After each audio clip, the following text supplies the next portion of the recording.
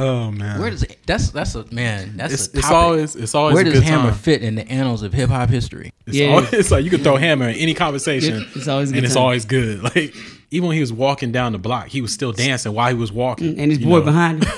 Big Too Big boy. MC? Yeah, Too Big MC right behind him, jumping around, like walking.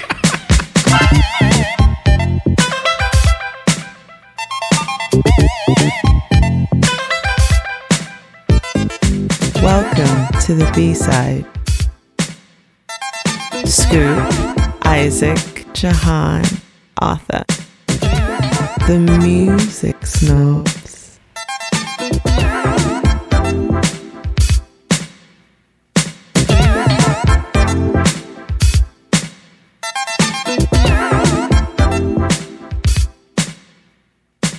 Welcome. This is episode 16 of the Music Snobs podcast. I'm your lead voice, Arthur, and I am joined as always with my cohorts, Scoop Jackson, Isaac Perry, and Jahan.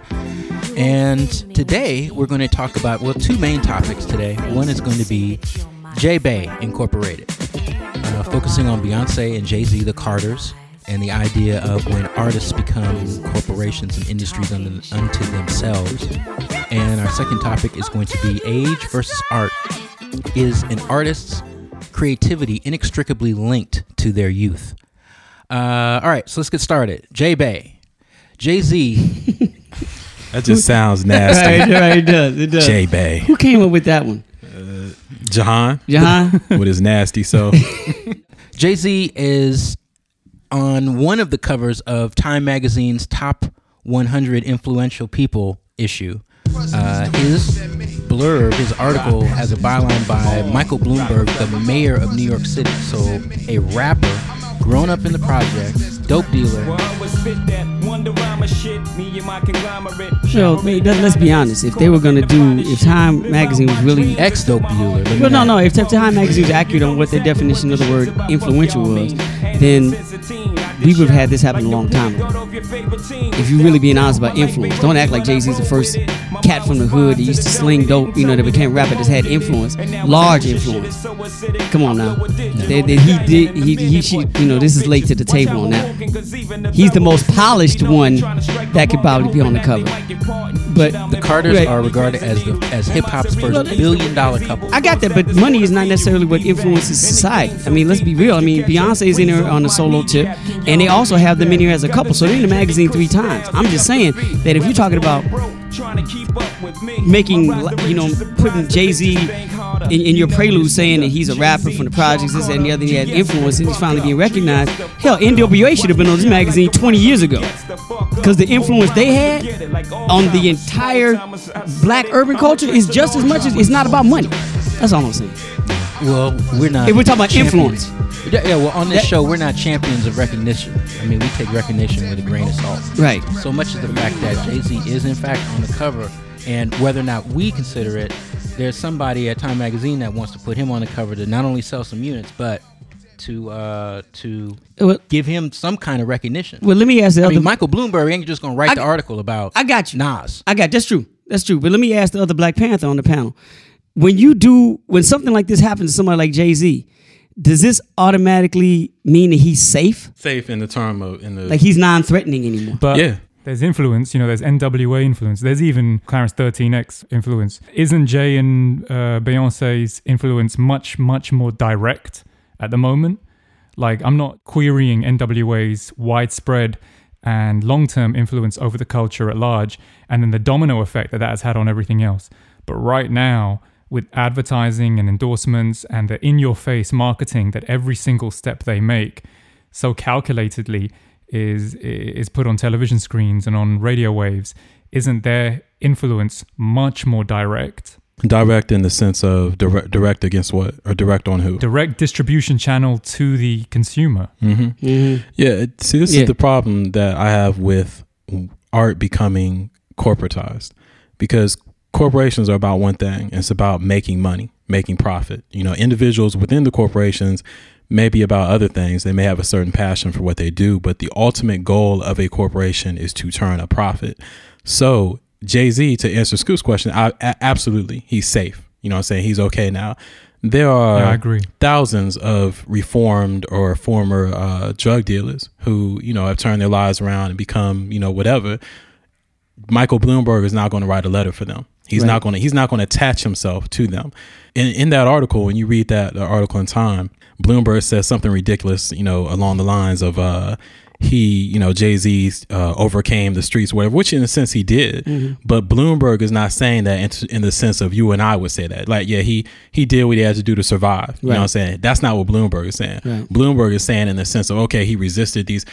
Dude, do you know about this dude's past? Mm-hmm. Do you understand? And if you do, the only reason you're associating yourself with Jay-Z now is because Jay-Z has become safe. Jay-Z has reached a certain level of stature, which entirely is connected to his ability to generate capital. Right. So this inexplicably, that influential that's on Time. Come on, man. It's about who is making money right now. Now, everybody in there is not making money for this system, but in America, and I'm sure it's the same over in the UK, mm-hmm. In America, the most influential people are the ones who are generating the largest profits for this machine. What you said, Arthur, a few minutes ago, I've heard that about 20 times this week. They're the first $1 billion couple.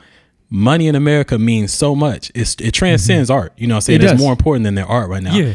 To me, artists are at their best when they're iconoclast, when they go against what this system stands for, or they're provocative. He could have been on here 8 years ago. He could have been on here 10 years ago.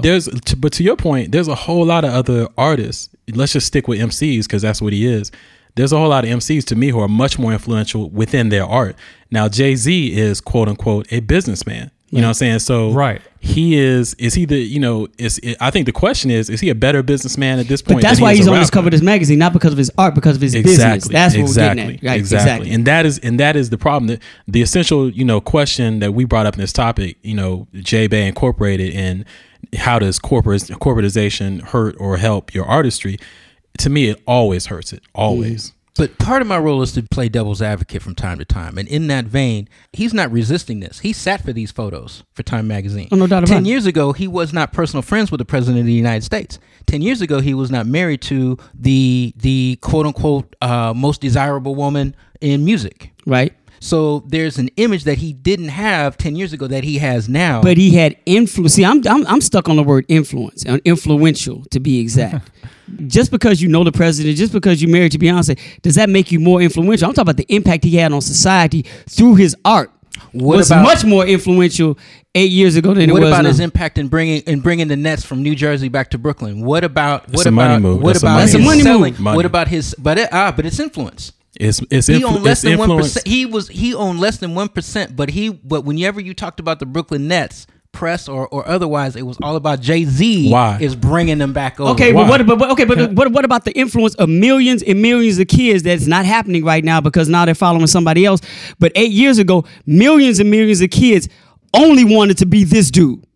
That's it. Well, it wasn't about buying a damn basketball team or this and it was kids like, dude, the influence Michael Jackson had on the entire culture where people like you have societies dressing like him, mm-hmm. following every move he made. Jay-Z was that cat 8 to 10 years ago where everybody wanted to be him. To me, that's the influence I'm talking about. But what made and that has nothing to do with money. But what made Time Magazine put him on the cover? He's evolved, and like Isaac said, it's business now. This is not about him being an MC at all. I agree and I disagree with Scoop. As always. The influence that Scoop's talking about, it's much more difficult to measure that. I think the measurement is so much more complicated.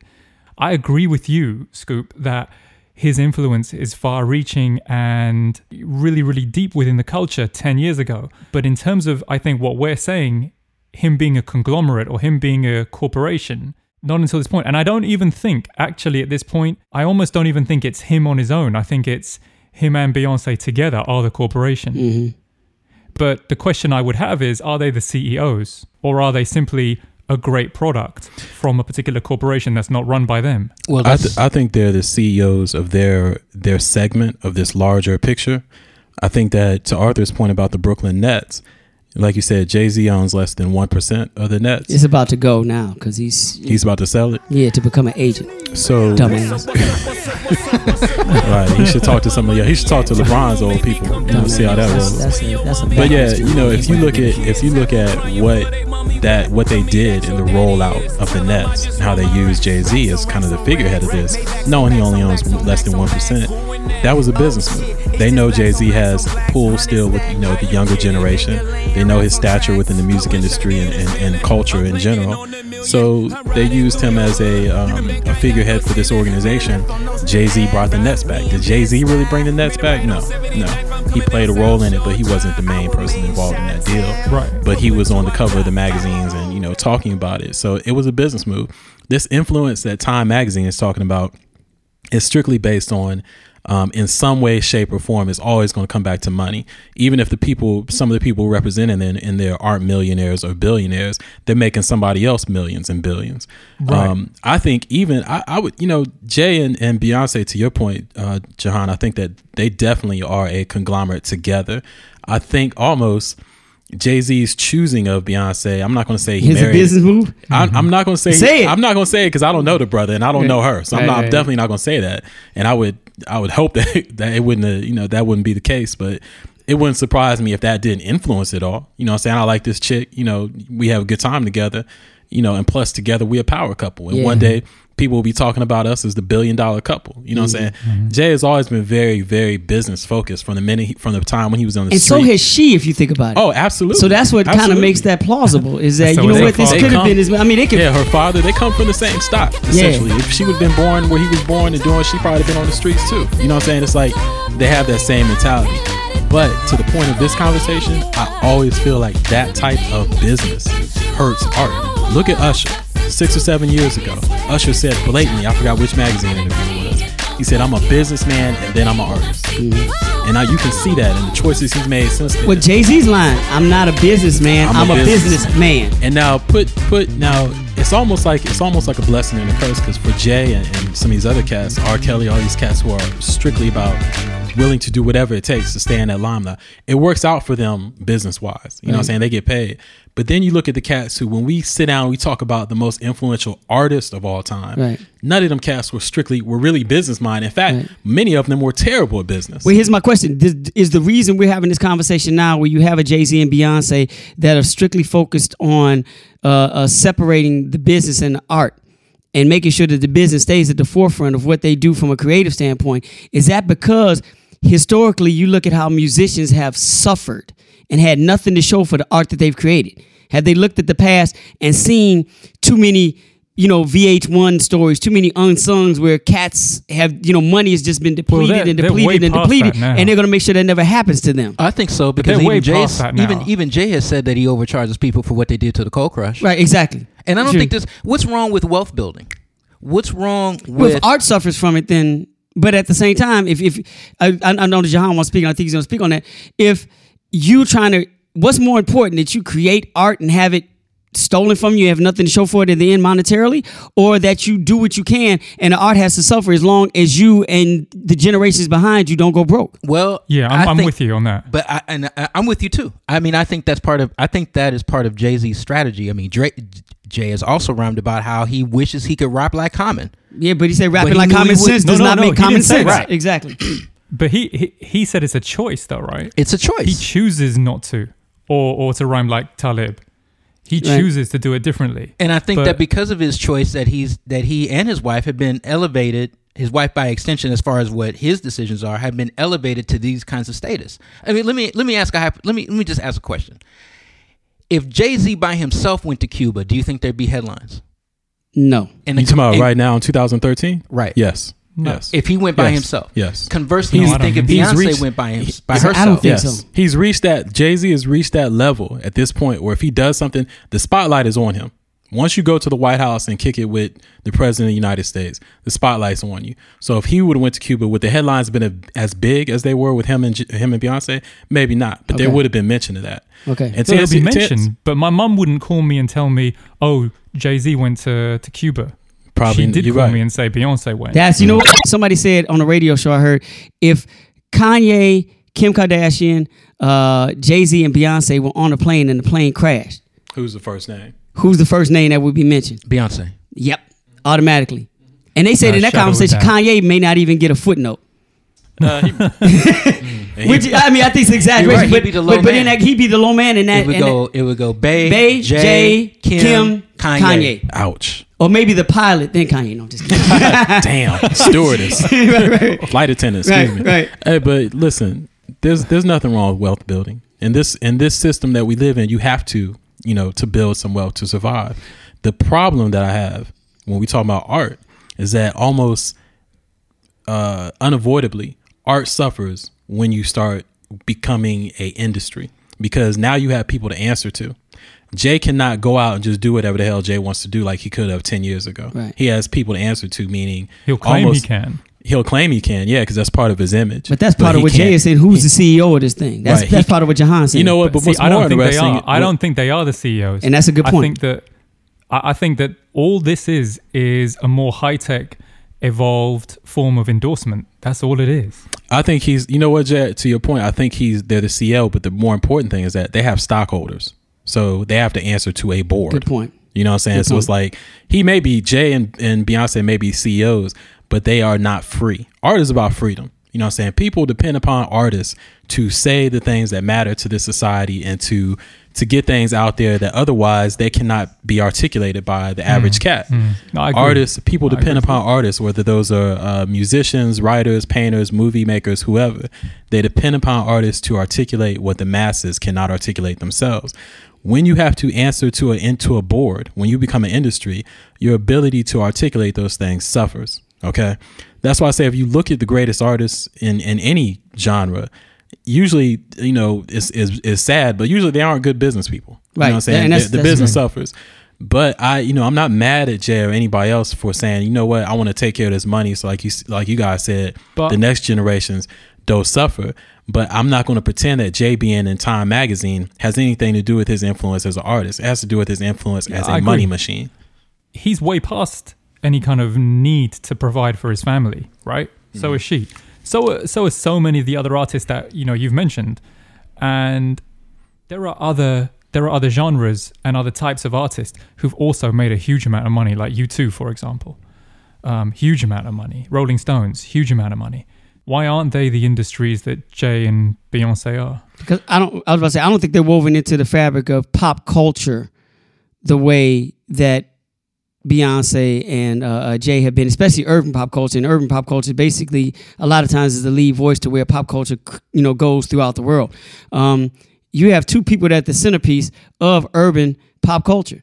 And okay, that's today. But tell me why in history nobody else has, whether it's because I don't think up until this point, I don't think business and music have been married the way they are in the open. I'm not sure that the musician as the mogul or as the business person has been as sexy as it is now. Right now, it's very well accepted, for a musician to say, "Hey, I'm a businessman." Now, Mick Jagger would have said that in 1973. That really wouldn't have been sexy because the culture would have been like, dude, what are you talking about? You gonna wear a suit to the next concert? What do you mean? That's not. But Jay-Z wearing a suit or presenting himself as a capitalist. And let's not ignore the racial context of this. We as African Americans perceive capitalism and that sort of business acumen as success. Whether or not it's actual success or not is not a conversation that we usually engage in. We see a cat in business suit present himself in a certain way, and we say, "Hey, this cat is successful. He's wearing a suit. He's sitting at a board meeting. This is great." Young white kids in the 1960s and 70s weren't perceiving it that way. So the Rolling Stones and these other groups did not have to present themselves that way. And that probably would have been a downfall for them to do that. But okay, go ahead, Scoop. I was going to say, at the same time, I don't think the opportunity was available for other groups back in the day to do what Beyonce just did and basically merge a song release connected to a store or a brand like H&M. If you don't know whether that's a song or a commercial, that wasn't allowed back then. It wasn't available. But nowadays, the way things have gone, the way business and music have merged into a singular entity, Beyonce can get away with what she just did. She released an actual single for H&M. Actually, 10, 20 years ago, they were doing it. They were just doing it for free. They were doing it for free. They were just mentioning labels or whatever in songs. They were doing it for free. Yeah, but hold on. And I'm going to tread very carefully because I'm going to talk about Kiss. Here we go. Oh Lord. Here we go. Did you not learn your lesson? Kiss was a money-making machine in the 70s. They sold music. They sold concerts out. They sold action figures. They sold comic books.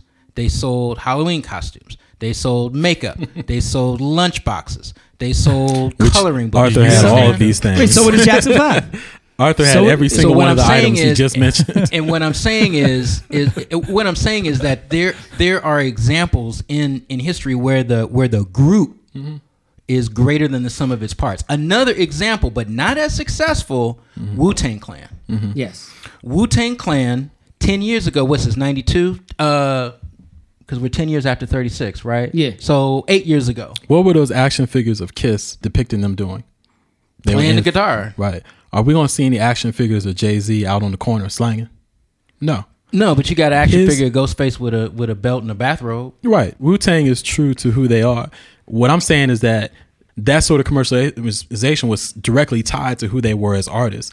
Jay-Z's current commercialization is not tied to who he is as an artist. It's tied to who he is as a business person. But Beyonce's is. And see, the problem that I have with Beyonce and that H&M example is that this is how it stifles her creativity. If Beyonce wants to go to H&M and say, okay, y'all want to do a song? I got this song where I'm calling everybody a bitch. Let's roll with that. H&M be like, hey, we don't want that associated with our brand. Right. Now we got a problem. Go ahead, But let's Jeff. be fair. They haven't compromised themselves artistically. They're as diluted and banal as they were, like, thank you, my brother, with H&M or without. my brothers. So you're saying Jay-Z's not authentic? Jay, that means that they were perfect for this role. I mean, R&B. Oh, yeah, see, definitely. R&B abstracts who you are. What do you mean? R&B, you can be the smartest kid in the class and have a #1 R&B record, and nobody's really getting it. And your image, your public image related to the song that turned #1 may be very, very, very different than who you are. But hip hop has a way of the authenticity is out front. Or what we think is the authenticity. Right. Good point. Yeah, but look, man, the way you're not gonna be exposed if you're talking about you're being hard. It's not gonna take too long before you get get exposed by somebody who has a problem with you.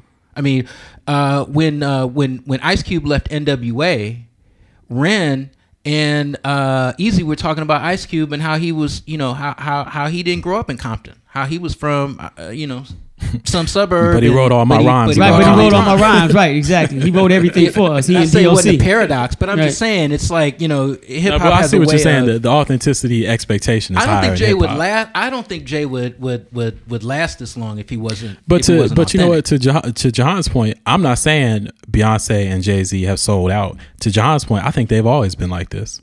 They're tailor made for this type of corporatization. This is what they wanted. They want to be. I'm agreeing with they you. want to be the first billionaire couple, and if their art has to fit within that business paradigm, they're perfectly cool with that. Me personally, I'm just more interested in artists who are willing to make $1 million a year as opposed to a $1 billion a year. Why if Jay-Z? their art does not have to Why suffer. Jay-Z? Why not Will.i.am? How come Will.i.am isn't on the inside cover of Time magazine? He's not as fly. He's not as fly. His catalog, what I'm saying? Jay-Z is on the cover now because of where he is right now. How he got to that point, that road began with him as an artist. We're not denying that fact. It began with him as a recording artist and the catalog and the following that he built because of that. Will.i.am does not fit the I'm sure Will.i.am has probably been to the White House and probably met Obama. Oh, yeah. But who cares? You know what I'm saying? It's like, who cares? Jay-Z has built enough cultural, what's the word I'm looking for? Equity. Right. To where he can, he makes moves and it's news. And it goes back to matters. my point about being, who really is Will.i.am influencing? Dance clubs. If that. It goes back to what I say. When you have an influence over urban America, it stretches across the world. Because basically the world from a cultural standpoint follows what we do. Yeah, absolutely. And when you influence what we do, and that's what Jay-Z was doing this 8-10 years ago, when he had black society in America on lock. Will.i.am doesn't have that. It's very interesting. Maybe it's another topic, but it's very interesting that place. It's like a planet that exists where you can have this pull over urban America. Yeah. But you're safe enough to where Bloomberg can still write an article about you. You know what I'm saying? It's a planet with a very small population. Well, I think the most interesting question to me is how have both of them actually managed to retain that pull over urban America in the face of quote unquote selling out, or in the face of appealing to such a mass market of different colors and different creeds. That's why I give. I mean, as much as we're being critical of them, that's why I give them credit for, because they've kind of been able to balance both, because they don't. It's very difficult. It's very difficult because Isaac used the word sellout, and they have not been deemed sellouts yet, and we're not even talking about them in the sense of being sellouts. Right. We're talking them being able to handle a left brain, right brain situation where you're dealing with creativity in business that we very rarely see exist. They've been able to do that and still not lose their footing inside of urban culture. And I think they've been able to do that, Jahan, to your question, is every now and then not being so far removed from urban society, not basically being apologetic about who they are, not separating themselves from black society, but also every now and then dipping their foot back in just to remind us that they're there. Yeah, you know, and you just mentioned the song that came out before the H&M thing where Beyonce said, "Bow down, bitches." That's that dip into urban society. Right. Like, look, I haven't, don't get it twisted. I can still get down like this. Okay, And Jay would do something like, he'll do an American Gangster. Where he tries to get in, like, look, you know what? I'll let you all know. Relevant. Or he'll show up on somebody's. He'll do a guest appearance on somebody that is so underground. They were like, "Whoa, what is he doing flowing with this?" He'll and at the same time do a very mainstream guest appearance. Exactly. The next 5 years for these two are critical, and they both know this because they have to kind of move into that space, and they're doing it successfully right now. They have to move into that space of rap / R&B / urban royalty to the point where they can do just a little bit enough, like you said, to stay relevant, but they don't want to do too much where they risk losing their status as safe. So they have to stay relevant, stay safe, become royalty. That's the easiest way to do it, is to become royalty. It's like where Madonna is for her culture. Right. You know what I'm saying? It's like, it doesn't matter if the album she releases is terrible. She's still Madonna. She still has that stature. And that's why I think they're headed. I'm going to throw this out there very crazily. I'm going to let Jahan throw this out very crazy. Do you think it's a coincidence that their rise in this area, as far as being royalty and not losing their quote unquote their aesthetic black audience, coincides with the Obamas? Oh, absolutely. I don't know if it coincides. Because I know that it's been helped by the Obamas. That's what I'm getting at, because that's the example that basically allows them to be who they are. Right. Because Michelle and Barack have not been looked at as sellouts or turned their backs against black society, because they basically kind of lived in both worlds and been looked at as royalty because of the positions that they have, but also staying true to where they came from. And I don't know if Beyonce and Jay-Z, this is maybe just a pie in the sky comment, but I don't think they'd have been able to do what they've done over the last 5 years without having Michelle and Barack or President Obama do what they've been able to do to lead by example. Well, I think that it's been helpful for them because they do parallel each other as couples. It doesn't, and to me it's critical of our community, because it doesn't matter. Obama, for instance, it doesn't matter what policies or what his decision making is. He's still going to be regarded in a certain level of esteem within our community simply because of who he is. Same with Jay and Beyonce. They are trying to reach that level where it really doesn't matter too much of what we do. We are considered royalty. We will get this certain respect and have this sort of cachet, both within our community and at the boardroom on Wall Street. All right, well, let's close it there. I want to debut a new segment that we've been working out called the What If segment. Give me an example, Isaac. You gave me a comic book example. I think it was Marvel in DC. Well, back in the 80s, and I think it even started in the late 70s, but back in the 80s, I know, for instance, because I collected them, Marvel did this series called What If, and it was always cool because it took place in like an alternate universe. So it was like, what if so and so, they would take some monumental event, like Peter Parker getting bit by the spider. Well, what if it didn't bite him? What if it bit Flash Thompson or Mary Jane? So then it was like, boom. Go off, do a 40-page comic book on that scenario and see what would have happened had that incident changed. So it's like that pivotal moment, that watershed moment or that turning point, and looking at it and just going the opposite way and seeing how that would have played out. So let's do this musically. What if Tupac signed with Bad Boy instead of Death Row? That's a good one. First and foremost, I think they would both still be alive. Oh man, see, I didn't even want to go there, but it's like No. He would have. Tupac, Suge Knight would still have taken him out. He'd have just lost. Thank you, Jahan. He'd have just lost. See, Jahan, you can say that you safe over there in the UK. You about to get us put on a hit list. No. Listen to what I'm saying. Suge Knight would have still taken him out. Probably would have taken him out a lot sooner. He would just have lost all his cash a lot sooner too. Yeah. Damn, I thought we were gonna stick straight with the music side of this. Y'all went straight towards the murders. Well, who would have lived? Who would have died? Right. It's like an episode of Law and Order all of a sudden. Right. Okay, look. I put it this way: we would have never heard of Mace. Mace would have never existed. A bunch of other cats. Right, exactly. Black Rob would have never been found. Right. G-Dep, none of them cats. Right, none of them cats. Pac was always of two coasts. He was that one cat who was of two coasts. Because he had Baltimore in his system. Baltimore, New York. He's born in New York, Baltimore, and then Oakland. Easy Mo B was all over Me Against the World. Right. So if you look at these two albums and compare Me Against the World with All Eyes on Me, which he wouldn't have made had he been with Bad Boy. Right. Me Against the World was mostly East Coast. It sounded East Coast to me. Easy Mo B and these other cats. Although Shock G was all over. From Ready to Die. Although Shock G was on both. If he was on Bad Boy, we would have had Tupac on a couple of Primo beats, maybe. That's what I'm saying. The East Coast, that East Coast aesthetic. To me, I'm asking you guys, what worked best for Pac? Was it that East Coast aesthetic or West Coast aesthetic? Can you imagine Tupac on Unbelievable? Like angry Pac on Unbelievable. Right, I think the East Coast aesthetic worked better. But then he would have been on those. He wouldn't have been angry Pac like that. Yeah, he got angry Pac after he got. His anger was personal. Yes, and it was directly because of the East-West, right? Because of what was going on. I don't know. Was it personal? I don't or was know. it He might have been the kind of guy who found a reason. What? Found a reason. He to get might have mad. been the kind of guy who found a reason to be angry, or he just, some people just that amount of passion and fury, that amount of energy. I don't necessarily know that it always comes from something that happens, like an external factor. I think people who channel that much hate and that much fury into something, like something that ultimately who would it have been directed at? Because at the time it was directed at he's not gonna do that to a label mate. Suge. Suge, you know what I'm saying? Right. He would have found. To Jay's point, he would have found somebody. I'm sure he would have. Mace.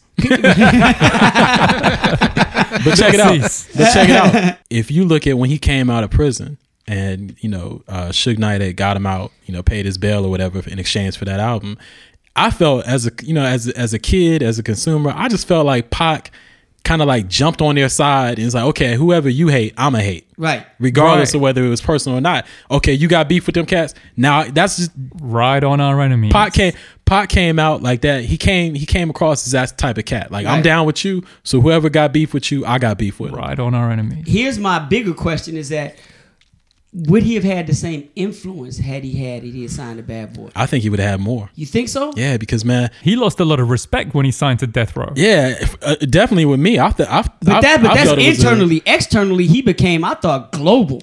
He became the voice of the West Coast. I don't think he would have become the voice of the West of the East Coast. He had too much going up against him. He had too much competition. In the West Coast, he had because Ice Cube basically had kind of, once he came here and did it right. So Pac became, I don't think if he had signed with Bad Boy, he would have become the voice of the East Coast, so his influence would have been different. I don't think he would have become the voice of the East Coast, but I think that with Puff behind him, because I'm looking at what Puff was. Puff was at his zenith at that point, man. He was, dude was like, that was Faith, that was 112, that was Total, that was Biggie. It was just like everything was blowing up. Insert Pac into that mix, and as prolific as Pac was, recording 2 and 3 albums a year. Yeah, but he was doing that. But he was capable. Yeah, but he was capable of doing it. You know what I'm saying? So I feel like Pac superseded, because Pac was a cultural movement, you know what I'm saying, in and of himself. So I think that, he wouldn't have championed the East Coast like he did the West Coast, but he would have been capable of doing it because he was Oakland. So he didn't have to be like, I'm LA. Do you think that he would have stifled Jay-Z? Do you think that he would have sucked some of Jay-Z's oxygen out of the room in 96? Yeah, because after Biggie, well, it depends. If, like y'all saying, Biggie would have still been alive, then that would have stifled Jay-Z. You know what I'm saying? Everything would have stifled Jay-Z. Or would have forced him to be a better MC. That's my thing. The one thing I think that my biggest flaw with Jay-Z, I said that before, the biggest flaw with Jay-Z is that he lost all his competition. he's a good enough MC to rise to the challenge if somebody's challenging him. I think if Pac would have been here on Bad Boy, we may have seen a better MC out of maybe Jay-Z. everybody would have had to step up the game up. Maybe Nas would have came with another Illmatic. But it goes back to what this should have happened. See, everything would have taken to another level. Or maybe Tupac would have been mad peaceful. Maybe he wouldn't have had that anger. Maybe he wouldn't have got a Thug Life tattoo. Maybe it would have been Hug Life or Shrug Life. Maybe it would his anger. Hey, but let's Shrug Life. It's cool. No matter. It doesn't matter. We'll be stoic about let's it. remember he his had anger. A tattoo of Miss Piggy on his chest. Huggy Life. Huggy Life. His anger wasn't always directed at other rappers. His anger a lot of times was directed at the establishment. So it's like he could have got even more political. You know what I'm saying? Because to me, when he went to Death Row, he lost a lot of that political edge to him. He still had it in every single interview. He's I think we said it before, he's like the best interviewee of all time, right? We think in a hip hop context. Oh, you know what I just thought of? He probably would have done some guest appearances on one guest appearance or two guest appearances on the X-Clan album. Oh, I'm saying, man, he should stay on the East Coast, man. Yeah, that would have been something. But X-Clan predated him. Yeah, but they'd have come back for him. Brother Jay was only 19 when he was doing that. So to have somebody like Pac that was so politically grounded. Remember Pac's first verse on that Digital Underground? That was like an X-Clan remix. What I'm saying, it was weird that he never did anything with Paris. I always found that odd. Yeah, they'd have got shot. Anyway, They knew better. They'd have gotten shot. Y'all keep coming back to the homicides. That's kind of what it's all about. So what if? To me the answer, what if? Stuff would have been better. Stuff would have been better. Stuff would have been better. I still don't think that he would have been as influential. I think his global influence would have not been the same because I really believe he became, for a period of time, the voice of an entire coast and a voice that became a movement that kind of transcended music because it did become a East Coast, West Coast thing. But I don't think his voice would have been resonated that much. I agree with that. And to Suge Knight's credit, that was the reason he wanted to get him. He knew that, because if you remember at that point in time, the focus had swung. You remember it was in New York, swung to LA in the late 80s. Now it has swung back to New York with Biggie, and Nas and them. So Suge Knight knew I need a cat on my team. And here's the thing, who can bring it back out here. If Pac wasn't there, if Pac was here at Bad Boy, who would have Suge Knight have found to be that voice? He couldn't. Snoop was dope, Snoop, but that was not enough. He wasn't enough. You needed somebody, and there has not been another Pac. So that's the thing about it. He would never found anybody. There's still not an MC. And the first song, California Love, cemented that. It was like, this is it. This is my coast. I think Jahan said it best. If you really look at the deep ripple effects that this would have had, if he had signed with Bad Boy, there is some truth to the matter that Suge may have found a way to take him out. All jokes aside, but Biggie would still be alive. And if Biggie's still alive, pushing Jay to be a better MC. You know what I'm saying? Because that was the competition. We benefit. Right. Yeah, listeners benefit. Yeah. Yeah, that was really good. The what ifs are going to be around for a while. Our second topic for today is age versus art. If the arc of creativity for an artist is inextricably linked with their youth. Jahan, I want to ask you to start us off. Definitely. I mean, there's so many questions that are wrapped up in here, actually. Does creativity depend on a lack of life experience? Does it depend on youth? Does life experience, is that a hurdle to blind courage? Is this something that that captures all of art? Or does it only capture music? Or does it only capture one type of music? Is the best creativity courageous? If the best creativity is courageous, can only young people create in a blindly courageous kind of way? Well, personally, I think this is why I thought Jahan was going to go, because he mentioned it earlier in the other segment about Jay-Z talking about at this point in time, he's not worried about feeding his family. And as you get older, if you progress in whatever art you do, you become less and less hungry for that. And I think it impacts your creativity. You don't do things to have to feed yourself or feed your family anymore. And I don't know if it's connected with age, but I think, there are some artists who don't prosper and just their creativity leaves them. But the hunger to find a way to make something happen through whatever comes out of your body creatively suffers as you get older. Because once again, if you prosper, as you get more successful, or just prosper or more comfortable in your life, let's put it that way, you get more comfortable in your life. It's not in you to bring that out. There's not a necessity or a need to go that deep to bring something out for you to, figuratively eat.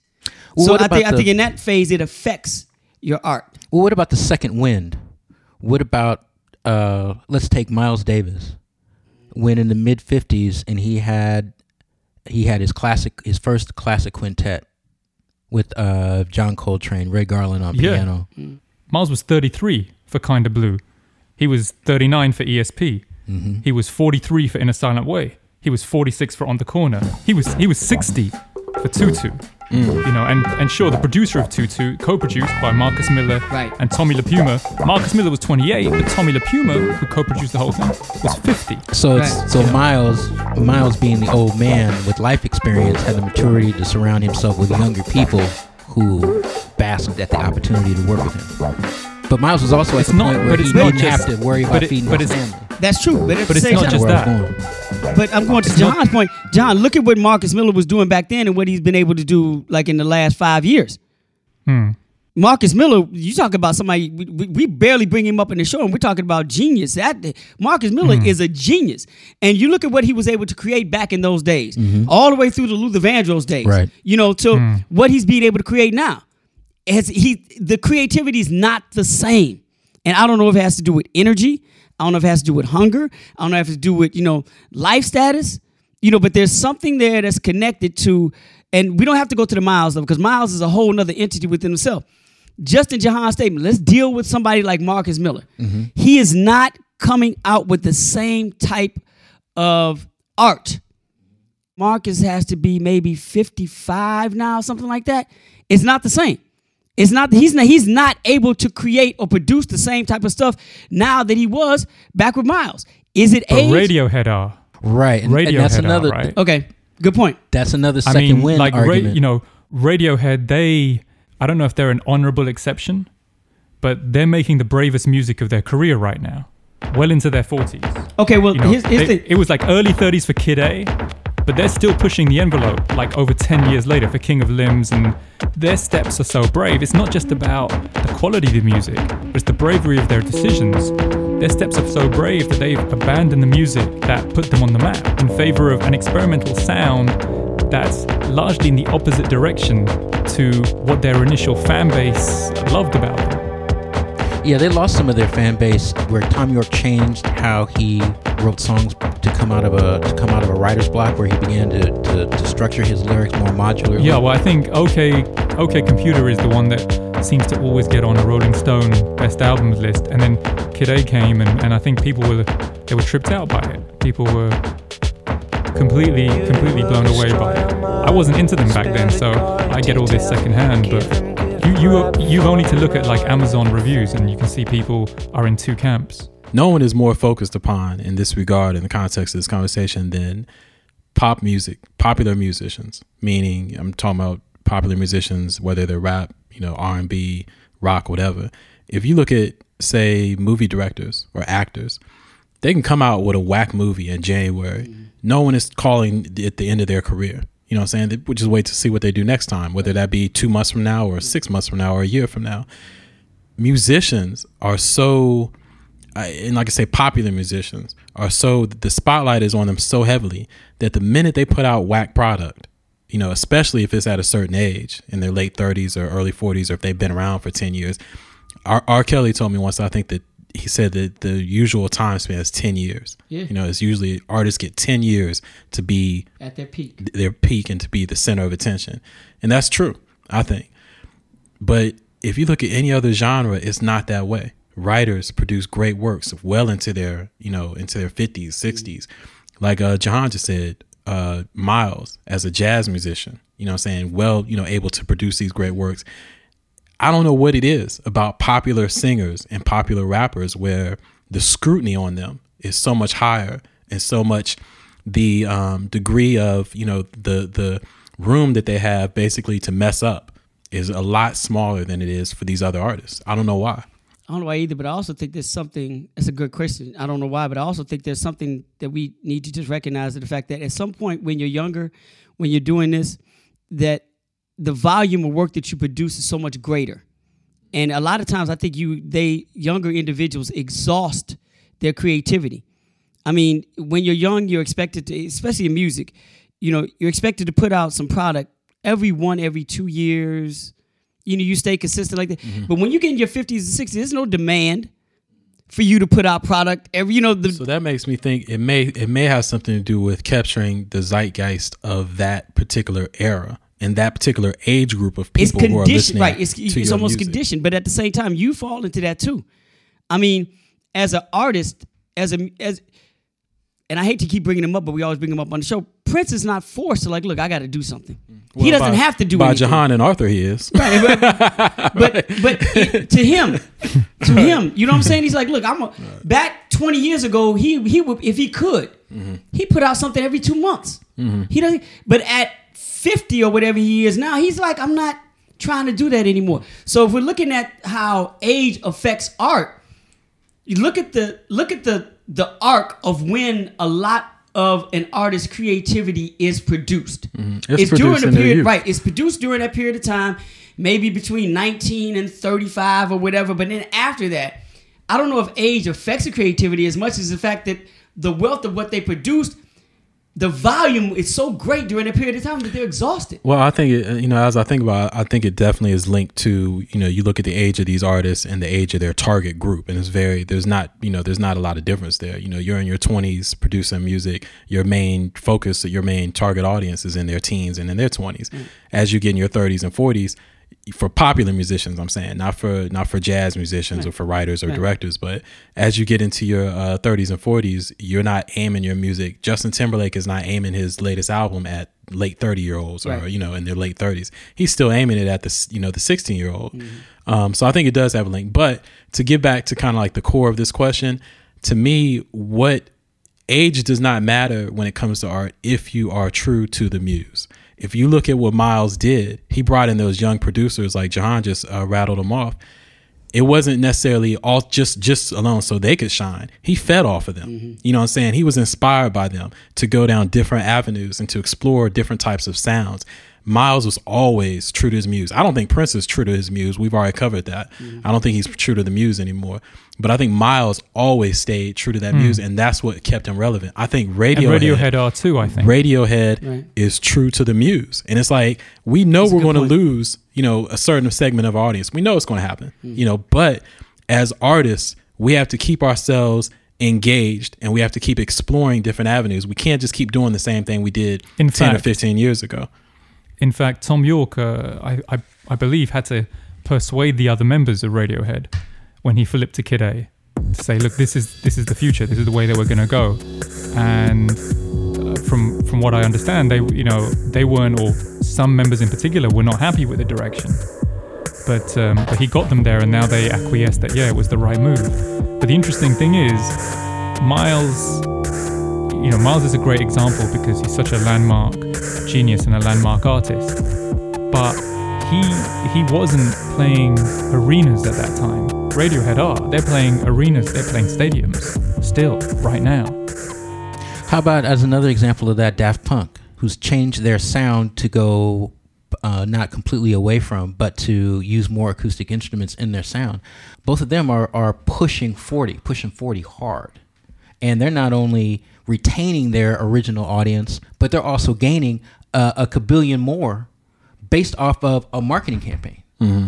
I would venture to say that more people have heard Daft Punk, but did not know that they were listening to Daft Punk. Mm-hmm. And going into random access memories, are thinking that they're going to be introduced to a group that they're not previously familiar with.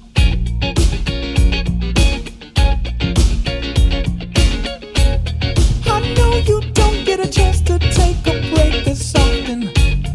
I know your life is speeding and it isn't stopping. Here, take my shirt and just go ahead and wipe up on the sweat.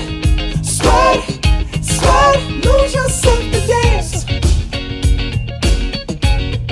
Lose yourself to dance. Lose yourself to dance. Or to paraphrase Tiger Woods, brilliant marketing fixes everything. So like you said, I haven't seen, I don't know their marketing campaign, but I would venture to guess that however they're being marketed obviously is working. So it must be a pretty potent marketing campaign. But I think go ahead, Joe. Actually, I mean, we just spent 20 minutes talking about Jay-Z. How old is his ass? Yeah, 52, I think. No, he's 42, but still. Well, that's his stage age. That's his stage age. Yeah, that's why I said 52. Right. There's examples. There's many examples of artists who have stayed true to that muse and well into their whatever 40s or 50s or whatever have created compelling work. Now, whether or not it was successful in the marketplace is another question. If you look at Marvin's Vulnerable album. Vulnerable was an album that he started working on in the late 60s and early 70s, or actually the early 60s and mid 60s. When he first signed to Motown, he wanted to do this album of standards. If you ever get a chance to listen to like those first takes, I'm not gonna say they were horrible, but they were very stilted, they just didn't sound good. And he kept working on this album throughout his career. And finally, I think it was released posthumously. But David Ritz goes into great detail about those tapes and him, how Marvin recorded this and kept recording it, and how they finally settled on like 6 or 7 songs and how they called it Vulnerable, whatever. But the point is that Marvin knew he hadn't gained the emotional gravity and gone through what he needed to go through until he was well into his late 30s, up until his death. He had finally gone through the emotional pain, basically they had to go through to convey these songs a certain way. But my point is that he stayed true to his muse. Releasing that album or even recording that album was like, what for? This is not going to work in the marketplace. But he wanted to perfect those standards, and he did. I think Vulnerable to me is one of the prime examples of a brilliant master at his craft. If you listen to that album vocally, is genius. Do you think that it's actually really interesting that you mentioned that album with that title? Do you think vulnerability comes down to it? And do you think that when you're younger, you wear your heart on your sleeve a lot more? You have less baggage. Yes. You have you're less concerned with what the world thinks. You have, to Scoop's point, you have less to lose at that age. When you get into your 30s and 40s, you've made a lot of money. But Scoop's point was financially. Yeah, that's what I'm about to say. You've made money, you know what I'm saying? So right, you have but I'm asking something different. I'm asking in terms of the way, for example, Odd Future are so open with what they believe, or Prince, on If I Was Your Girlfriend, when he was like, 29 or whatever, when he recorded that, was so open and, naked and honest about it. And Marvin, I mean, do you think in staying true to your muse, there's an honesty that you need in order to do that, right? Absolutely. Yeah, but to my point, don't think that money doesn't affect that. Even if you try to push, it's going to affect it, regardless of whether you want to or not. I don't know if you think about this, Isaac, as a writer. You have to work harder at being creative as you get older. That's absolutely. That's basically what I'm getting at. As a writer, I know it's much more difficult for me now to create something that I feel is going to be special than it was 15 years ago. And I think you take that sensibility and apply it across the board to anybody that's creating any art. It just becomes more difficult, I think. But Scoop, why though? I don't know. Why is it harder? I think I know why. I think I know why. Here's one of the other reasons, and I think this may answer your question, John, as far as just keeping it in the writing for just a minute and using this as an example. When you write every day for a living, yeah, that's what I'm saying. You finally get to a point where it's like, what works. If I put this on paper, they're going to like this. How do you push yourself past that to keep yourself, relevant, to keep yourself exploring, to keep yourself experimental, to keep yourself interesting to yourself? Because at some point, somebody's going to look at this and be like, that sounds like something else he wrote. Exactly. You know what I'm saying? So it's like, I never want that to happen. Yeah, never want to repeat the same thing. I want to make sure that cats always look at me and be like, I know it's going to be dope, but I don't know what he might come with. Exactly. You know what I'm saying? Whatchamacallit, I was reading an article about John le Carre, who wrote Tinker Tailor Soldier Spy Who Came In From the Cold, all those type of spy books. He said that he has a pact with his family. He's well into his 70s, I think. He told his family, look, let me know if something I wrote is whack. I'm paraphrasing, obviously. But he said, let me know if it's whack because, right, he didn't actually say whack. But let me know if something I wrote is whack. He said, because basically at this point, I could write the phone book and get paid for it. Right. You know what I'm saying? So when you reach a certain level, I can come out with whatever and I'm gonna get paid. So how do you keep pushing yourself? It becomes, you notice, it becomes more difficult to make that Absolutely. happen. That's what it is. You have to be more conscious of it. Yeah, you have to constantly think about it, and you don't want to repeat yourself. And even if you do say, you know what, I'm going to do something totally different creatively than I've ever done before, it's harder for that to come out at 45 than it was at 25. It's just more difficult. Jahan, the answer is God, basically. Seriously, I had a conversation with Tom Joyner about this, and I'll apply it to this, and I'll use the word hits. Just take the word hits in this and spread it and replace it with creativity. Tom Joyner said he had a conversation with Stevie Wonder once, and Stevie, in the conversation, they came to agreement that God only gives you so many hits. God's only going to give you so many hits. You may get 50, you may get 20, you may get 10, but God's only going to give you so many hits. So I've applied, for this conversation, applied it to creativity. There's only so much God is going to place on one individual. To be able to come out of your body and out of your soul from the creative. And as one who tries to create, it's a hell of I think I'm still the same. You think you're still the same, but to get it out, is a lot more difficult than it was because you put so much work in. I think it comes down to more than that. Okay. I think it comes down to more than that in the way that the average teenager, they're searching for something, right? They're searching for their place in the world. They're searching for their own voice. And, that may carry forward into their 20s or their early 20s or whatever. But I think the average person, as you grow older, you become more comfortable with your place in the world. You're no longer searching. You're looking to, in fact, cement where you are. But John, your mind works differently, though. But that doesn't explain Hemingway. That doesn't explain Shakespeare. That doesn't explain Beethoven. That doesn't explain Miles. That doesn't explain Radiohead. Well, I think part of that, Jahan, and I'm glad you said that because I agree, is that comfortability, and this is what I was trying to get at. Maybe I didn't articulate it well enough.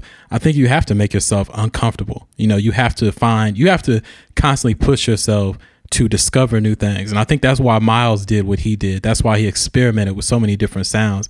He never wanted to settle into one place. And I think that as you grow older... So you have to actively search. You have to keep searching. Absolutely. And as you grow older, to Scoop's point, when you're younger, I think that it's more natural because you're moving through life. As you get older, especially if you get family, you get kids, you become naturally more settled. So as the artist, though, I imagine it's definitely probably rough on the people around you. But as the artist, you have to constantly be in motion, whether it's physical motion, mental, metaphorical, whatever it is. You have to constantly be moving to discover new things and push yourself into new places. So maybe the answer is when you're young, you search because you're confused. Right. You don't have a reason to search when you're older. You have to actively decide to carry on searching. Doesn't your mind operate different when you're young, as you're younger? Yeah, but that could be part of the confusion. I kind of agree with that because I think that as you get older, you have to work harder to stay true to that muse, especially if you I think we can't subtract success and money out of this equation. If you're moneyed up, that makes you a lot more comfortable. If you're hungry and when people always mention writer's block, I don't believe in writer's block because all I got to do is introduce you to no food and no housing, and you're going to figure out how to create some words to get yourself paid. So that's why I don't agree. I've never believed in writer's block. Never. So you can. I agree with both of you guys. I think that it is when you're younger, it's more natural. But when you get older, I think you have to, especially if you get successful, you have to push yourself. But at the same time, don't you think there's something connected to the volume of work that you did in the past that you're not trying to replicate? That there's only so much in you? You look. But I don't agree. I don't know if I agree that there's only so much in you because I've seen too many examples where cats went to the grave creating. You know what I'm saying? Picasso, I believe, went to the grave creating interesting things. So I think that in pop music and in the context of this show, when we're talking about music, I think as an artist, what you believe may be interesting may not transcend into great sales, but greatness. In retrospect, great sales, just greatness. Yeah, in retrospect, we'll look back and be like, man, what so-and-so did was brilliant, and that was at a point late in their career. Sometimes artists look back on their careers and then create great works. David Bowie's last album. Good. I meant to ask you about that. David Bowie's last album is predicated on him looking back on everything that he's done and him facing his legacy. The idea of looking back and then that's a creative thing to do. You know what I'm saying? It's like that's an interesting. Can I make a comment on what this goes to what I'm saying? When's the last time David Bowie and Bobby Womack put something out? Years ago. But that's my point. You're not putting it out in the same volume as you were before. So you can produce greatness now when you're 70, when you're doing it once every 20 years, as opposed to when you're in your 30s and you're doing it every 2 years. That's my point. We can take this to full circle, actually, and revisit the first topic. Bowie, several years ago, issued Bowie bonds. So he securitized his back catalogue and sold the royalties for a massive advance.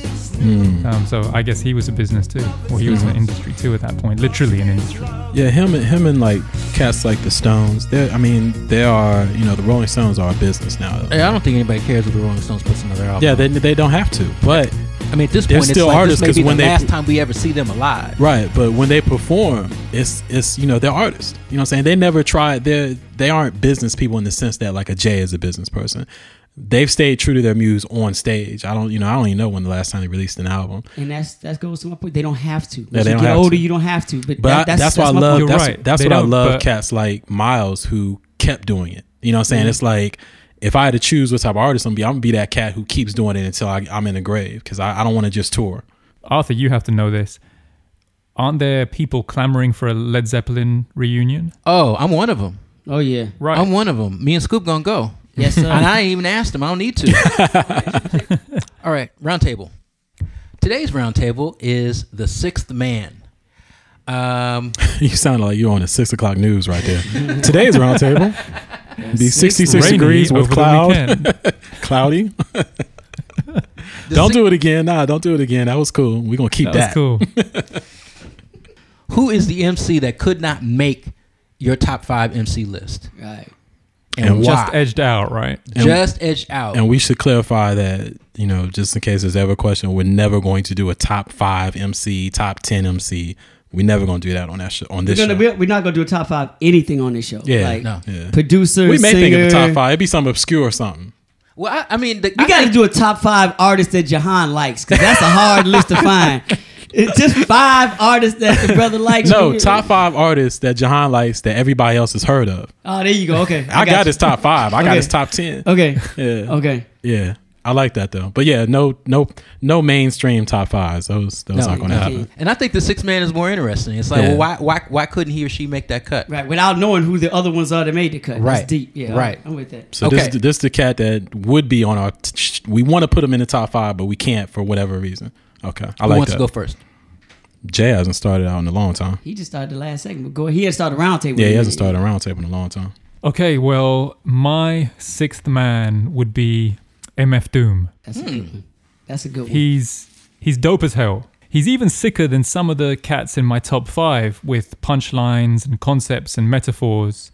And his rewind factor, which every MC should have, is very, very high. I like that. The rewind factor. You know, he's got like a 9.6 rewind factor. I love that. The rewind factor. You know, he even produces too. Oh yeah. And I even used to buy his Special Herbs discs. So the problem is what keeps him out? What is the dimension or what is the quality that I think he's missing that if he had would catapult him into the top 5? And to me, it's that honesty or emotional vulnerability that I see at times with some of my favorites or some of the guys in the top 5. And I know this is hip hop. And vulnerability doesn't necessarily have a traditional place in hip hop, but does he have a "It Was a Good Day" or a Colorblind? Does he have a Charmed Life or The Day I Fell Off? Speaking of J Live, not yet. I think Let Me Watch on the Victor Vaughn CD, that was the closest thing he got to it, but that was still very, very comedic and it was still in his style. And I guess, I'm always looking for diversity and range and experimentation and how you can stretch. And to me, he is fantastic in his lane, maybe number 1 in his particular lane. But the multi-dimensional qualities that I need just for my particular taste, I think he just misses out. So everybody else in your top 5 who we don't want to hear, but we just out, off top of your dome, everybody else in your top 5 has that multi-dimensional quality. They either have the multi-dimensional quality. I think 3 of them do. I think 2 of them are just so good at what they do and qualities that I value more. Like, for example, storytelling, that I'll excuse it. Let me ask you a question. Do you think he'd make your top 5 if Sub Rock had not died? If his brother had not died when they were in KMD? Or do you think why y'all keep coming back to death on this show? We ain't killing him. Brother died. That's an emotional trigger you can talk about, right? That's something that gives you a kind of, I mean, unfortunately for him, poor fellow, he's got like a wealth of material to draw from. He's just stayed in his traditional bare bones, I can rap the hell out of anybody else kind of MC style, which he does, and he does it beautifully, and he is funny as hell. I would really, really love to see an album, MF Doom and Redman, for example. I think they would, if they had the right producers behind them, they just do it beautifully. I think they'd destroy the studio. Yeah, they would. Yeah, for real. In a good way. But that's mine. I like that. That's a good one. That's a good one. Yeah, that's a good one. Scoop Jackson, you want to go next? Okay, I wrestled with this, and it's one of those things where I had a 6 and 6A. I couldn't split between the two because if I did, you do that every time. I know, I do. Every time you got a 6A, 6B. Pick. Okay, no. You saw. I used to get that all the time on first take. I kind of get indecisive, but I'm decisive, but I'm indecisive. But see, you can't even decide whether you're indecisive or not. Right. I'm indecisive, but I'm decisive. But when I say it, it's gonna make sense to you. Okay, all right. Scarface and Ice Cube. Oh, both of them. Now you see where I'm at. Yeah, I mean, I see where you're at, but I'm like, no, I don't. Both of them, right? But try to. I'm trying to decide how the hell Ice Cube doesn't get in your top 5. That's your man's boy. Right, I got that. I know. I already know that's number 1 on his list. I know. But hold up, dude. You got to choose one of them. You got to choose one. It's I would. It's if you said choose Ice Cube, Scarface, please choose Ice Cube because I want to hear this. Go. You know what? Do them one by one. Okay. Why not Cube? Or no, do Cube last. Only from a Cube standpoint. Only because the cats in my 5 or the 5 cats is because I think lyrically they're more diverse than he is. That's it. Than Cube. Yeah, that's it. That's it. That's the only reason. Just lyrically. Not subject matter. I just think lyrically, my 5 are just happen to be more diverse. And the music that they put out, I just, diverse in subject matter or diverse in style, diverse in subject matter, and they don't have. Maybe I'm holding against Cube that little stretch we went through. He got really after the Rodney King and the LA riots. Where everything he did was basically LA, and he didn't become. He was no longer a universal MC. He was a LA MC. Right, like if he didn't do the Predator 2 with there's some things I hold against Cube. It's like he was the voice of the West Coast more than Tupac was during his era. Right, I'm not arguing with that. But the cats I have at 5 their voices were more universal, and they didn't have that stretch where it was strictly about New York or Chicago or down south. It was just boom. And once again, I think lyrically, they just happen to be more diverse. Is Cube to use John's term? Is he multidimensional? I think so, but not as much as the other cats that I'm in your top 5. In my top 5, that's all. Tough competition. Yeah, tough competition. And Face just because he's Face. I think Face is one of the most underrated MCs in the history of the game. He is. Like you said about he stays in his lane, but he does his lane so well. And when he drops gems, his gems are unbelievable. I mean, he's just an unbelievable MC, and it's hard for me. I wrestle with the fact that he's not in my top 5. But here's the deal. My answer is impossible for me to decide because I wrestle with both of them. I argue with myself like John, how can I have a top 5 MC list with either one of them and not in there? Now I understand there's a 10, but those two sitting at 5 and 5A or 6 and 6A, I can't split between the two because it's hard for me to separate who's in my mind more relevant. I probably at the end of the day, to Jahan's credit, if I had to make a decision, like if y'all put a gun to my head, like motherfucker, make a choice, I'd probably go with Cube. Which we're very close to doing. I probably go with Cube because of his impact globally. But the impact that Face has had as a lyricist and an MC in the entire Southern movement is just to me as great as Cube's was in being the West Coast. Right. But you get people now, man, who will mention the South and they will completely leave. They'll mention the history of the South. They'll leave Scarface and Ghetto Boys out of the conversation. Only because of Andre, Big Boy, and Outkast become so big. Atlanta outshining Houston. Right. Which is not. I think if you take Outkast out the picture, everything will go back to focus on the impact that Ghetto Boys and Scarface had. But I do think that Outkast became so big and that Atlanta sound became so big that it kind of clips where the origins of all this came from. Let's take it out of a global context. Which of those MCs to you has had a greater impact on hip hop itself in a vacuum? this becomes a what if. Seriously. Because then you start getting into the schematics of things. The one thing I respect about Face is that he really never left, like you said, his muse. Ice Cube left his whole sound with Dre and came and had the Bomb Squad save him for a certain degree. So if you talk about impact, Face's impact has been straight, direct, this is who I am. Cube's been more of a chameleon. Right.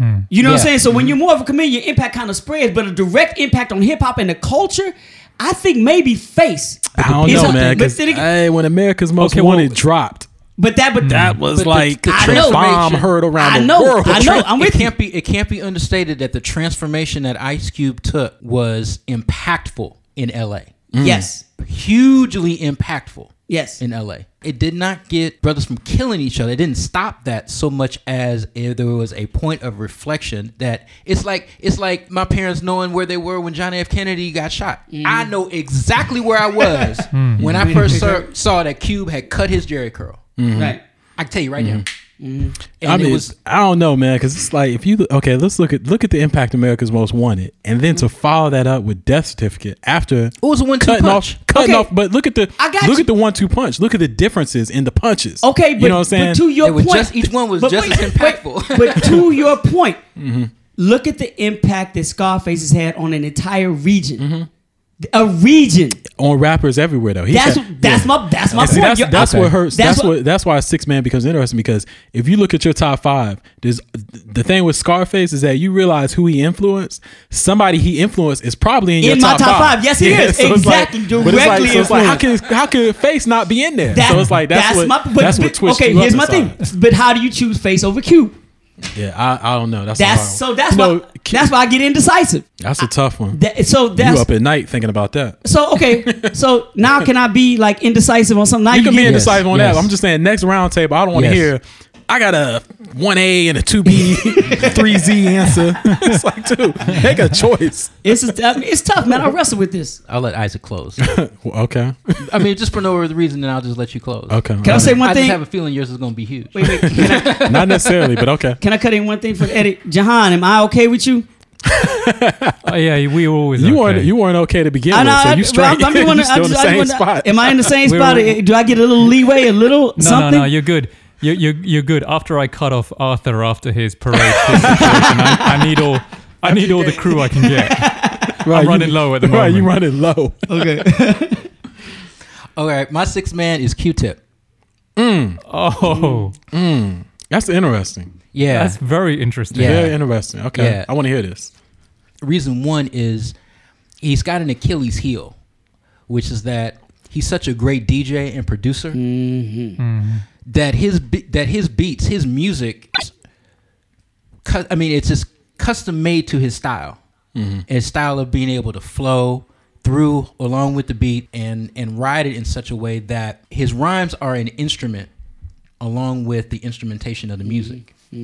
And if you take him out of that, it's like if he doesn't do his own beats. Now Dilla notwithstanding, that was still an integration into his production style. And Dilla fits that tribe aesthetic, particularly in the mid 90s.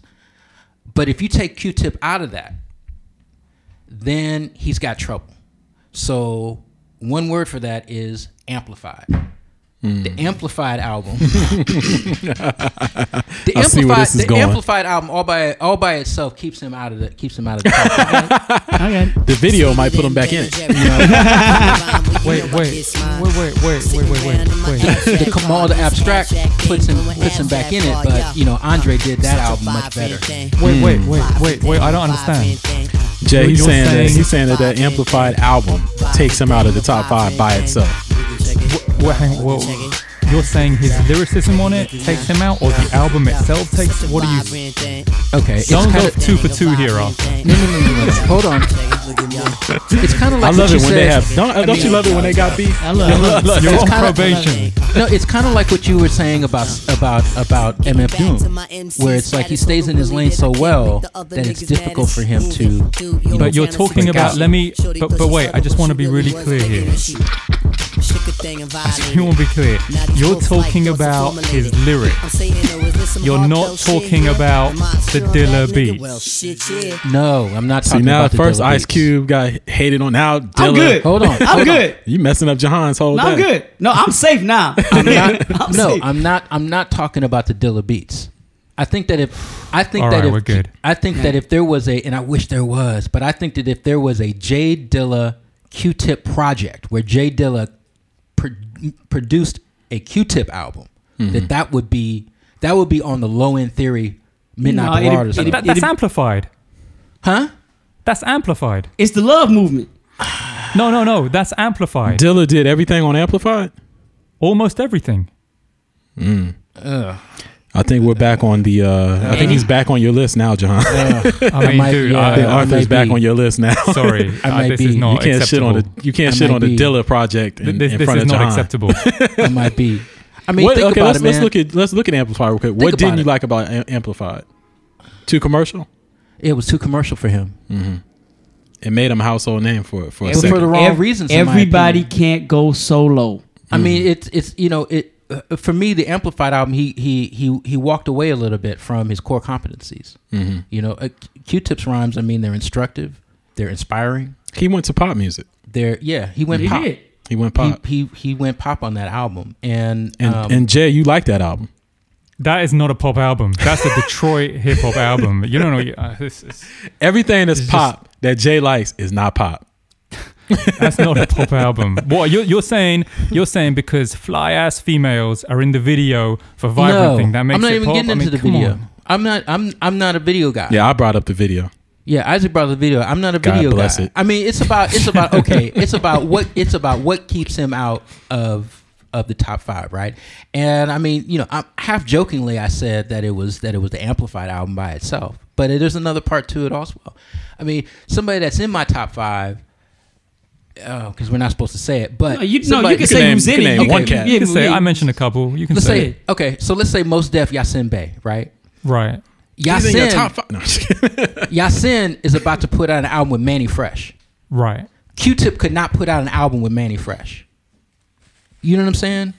Q-Tip does not have that dexterity to be able to ride Manny Fresh. Okay, so it beats. is. So just to be very clear, it is his rhymes. It's Yes. not the beats. Yes. Fine. yes. All right, As we're good. long Yes, as to it's be right. clear, it's not a singular line. Say what you want to say, Jay. It's not Jay Dilla. You don't want to say it's not the beats. Thank It's you. his Thank rhymes. you. It's not Jay You Dilla. just wanted to make sure right. The minute Arthur mentioned Jay Dilla's name, shit went sideways. You did. It's like a CIA op that went wrong. It was Yeah, like- right. As soon as that dropped, it was like, bam. It's like messed up. He heard nothing else. Right. Let me ask you this though, Arthur. Taking it away from the albums, it was rhyming right next to Fife. Did that impact Q-Tip at all? Did it overshadow him at all? Because he had to rhyme right next to this cat for all those years. No. So if he was just solo all those years, if whatchamacallit didn't even exist, that wouldn't have impacted at all. I don't think so. I mean, you had two types of Tribe Called Quest songs. You had Tribe Called Quest songs where it was like a Run DMC kind of delivery, where they fed off each other. And then you had Tribe Called Quest songs where like almost like, you know, the end of the years of the Beatles, where this was Q-Tip's song, Fife was on it. This was Fife's song, Q-Tip was on it. There weren't that many Fife songs like that. But no, I don't think so. I mean, I think they had better interplay on stage than they did on record. But that wasn't. No, I mean, I just took Q-Tip as Q-Tip. Well, it's interesting to me though. Now that you mentioned Mos Def is in your top 5, that makes it more interesting to me that Q-Tip's not in your top 5. Yeah, because Yeah, I mean, that does to me too. Q-Tip is an inspiring agent for Mos Def, and to say that the student is greater than the teacher. Well, that happens from time to time. So you're actually saying that to you, Mos Def is a better MC than Q-Tip? That's what you just said. I'm like. I don't want to have another. To use my Jahan words. Let's be clear. Let's be clear. Jahan Obama. Right. Yeah, Let's look, be clear. You're saying. I'm just asking. Right, you had a Scarface Ice Cube moment. Right. I had a Mos Def Q-Tip moment. Okay. All right. Okay. I'm not Because it's gonna like have any moments. how can Q-Tip not be in the top 5 of Mos Def is? You'll have to answer for that one day. It's what Mos Def can do over Madlib. It's what Mos Def can do over Kanye. It's what Mos Def can do over Manny Fresh. Dexterity. Is what Mos Def can do over high tech. It's that kind of dexterity that Q-Tip just doesn't have. But or at least that hasn't. Can we not argue that Q-Tip has more dexterity and or diversity than most other MCs in Kamal the Abstract? Yes. Or the Renaissance? Yes. Yeah. But I do think that Andre 3000 did a better album than Q-Tip did. Wait, stop. You know what I'm saying? You're talking about The Love Below was better The Love than... Below. Oh, okay. I was saying. Where was over here? You know what I mean? I was like, what is this? I think it was more conceptual. I definitely think it was more conceptual. I don't think it was better. You know, one thing that's really interesting is, to me, I've taken this question differently than you guys have. I've stripped out the MC from the music, the culture, the concept, etc. I've just gone for skill and what I perceive to be the different dimensions or skill sets that an MC or a lyricist should have. You guys, both of you guys so far, Isaac, who remains to be seen, so both of you guys have actually looked at them in a greater sphere, how they interact with their beats, you know, how they rhyme, how they fit with certain beats, etc. I didn't look at that. Well, it depends on what your definition and who you put in your top. The question is your top 5. So what are the criteria for MCs to be in your top? I just went with skill set. Okay. I just went with spit, flow, composition, skill set. But look, there's no right or wrong here. It's just interesting observation. Yeah, I hope I don't get any hate mail over this. I seem to have a way of... Yeah, I'm writing something right now. He's right. John that dude, has so Arthur, many... he don't like Q-Tip? Right. John got so many aliases. All the hate mail comes from John. It's just aliases. Then he sends it to us like, look at what this guy said. It's like, that was you, family. All right. It's IP's turn. Okay, so mine is slightly different, only in the sense that he's not in my top 5 because of something he did or didn't do. It's because of what happened to him. And my 6th man is DOC. Y'all ready for this? I thought about choosing that one as well. That's why I wanted him to go last. My Not because I knew, I just had a feeling. Right. Mine is the DOC, and had he not had that car accident, which to me has always been, it's almost like in the Iliad, I think it was, when Achilles got hit in the ankle with the arrow. Of all the things for this cat to get injured, you know what I'm saying? If you hear about car accident, if somebody lives, you can name a million things you might think of what might have happened to that person. Having their vocal, their larynx crushed or whatever, not the ability not to really speak is not something you hear too often. So for this cat, whose voice to me is one of, if not definitely in my top 5 greatest voices of all time, greatest vocalists of all time in hip hop. For him to lose his voice was just, I remember, you remember where you were when I was in junior high or wherever. When I heard that, I was crushed because I was just like, no. And I was like, okay. And I remember they were like, he's going to have surgery. And I'm like, no, he's going to be okay. He's going to have surgery. He's going to be okay. He's going to be okay. And as the years went by, I was just like, oh, how can this happen? If you look at his catalog of work, which is basically one album outside of stuff he wrote for other people, that in of itself, he may not be even in your top 20. You know what I'm saying? If you look at that one album, had he not gotten into the accident, though, I have no doubt that my man would have been in the top 5.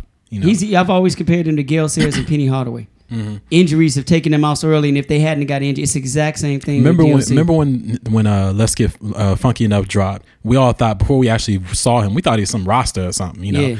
You get the album, and then Mind Blowing comes on right after that song. It's like, oh, it's completely, it's a complete flip. Then you go to Doc and the Doctor, you go to the Formula. You talk about, diversity and able to do all these different things. Whirlwind Pyramid, where he basically doesn't take a breath until I think it's like 3 minutes or 4 minutes into the song. This cat was phenomenal. He was, to me, he would have been one of the greatest, of all time, period. Combining lyrics with flow, with vocals. Because a lot of cats, that I love, I can point to one thing and say, well, you know what? Great lyricist. Vocally, he's good, but he's not at the top. This cat right here, across the board, you know what I'm saying? He check marks everything across him. He's the greatest. He's a great what if question. Continue that segment, you know, but we probably won't wind up talking about it here. What if he hadn't gotten in a car accident? But at the same time, what you're saying, I think he answers a question inside of that what if. If he hadn't gotten in that car accident, who would have been the voice? Who would have been the voice of the West Coast if he hadn't gotten in a car accident? That's Pac's replacement right there.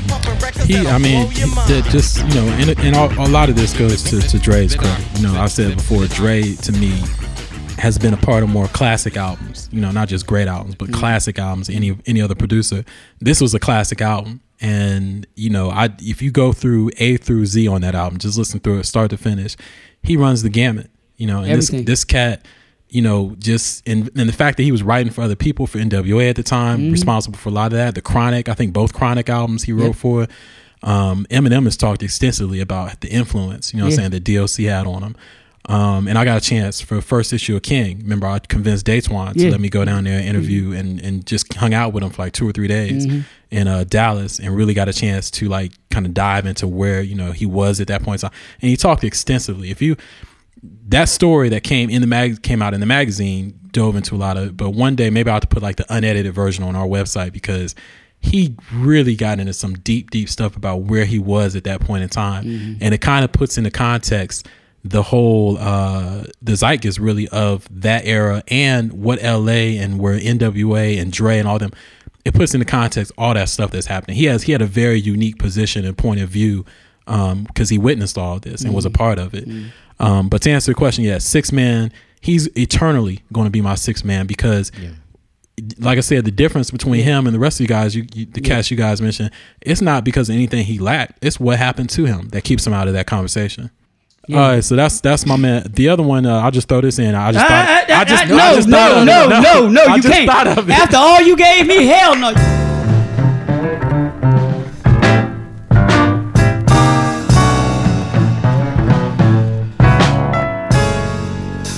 Thank you for joining us for episode 16 of the Music Snobs podcast. Find us online at themusicsnobs.com. Our Twitter handle is totalmusicsnobs.com. Our Facebook page is facebook.com/themusicsnobs. And the entire show library is archived at soundcloud.com/themusicsnobs. Thank you again. We'll see you at episode 17.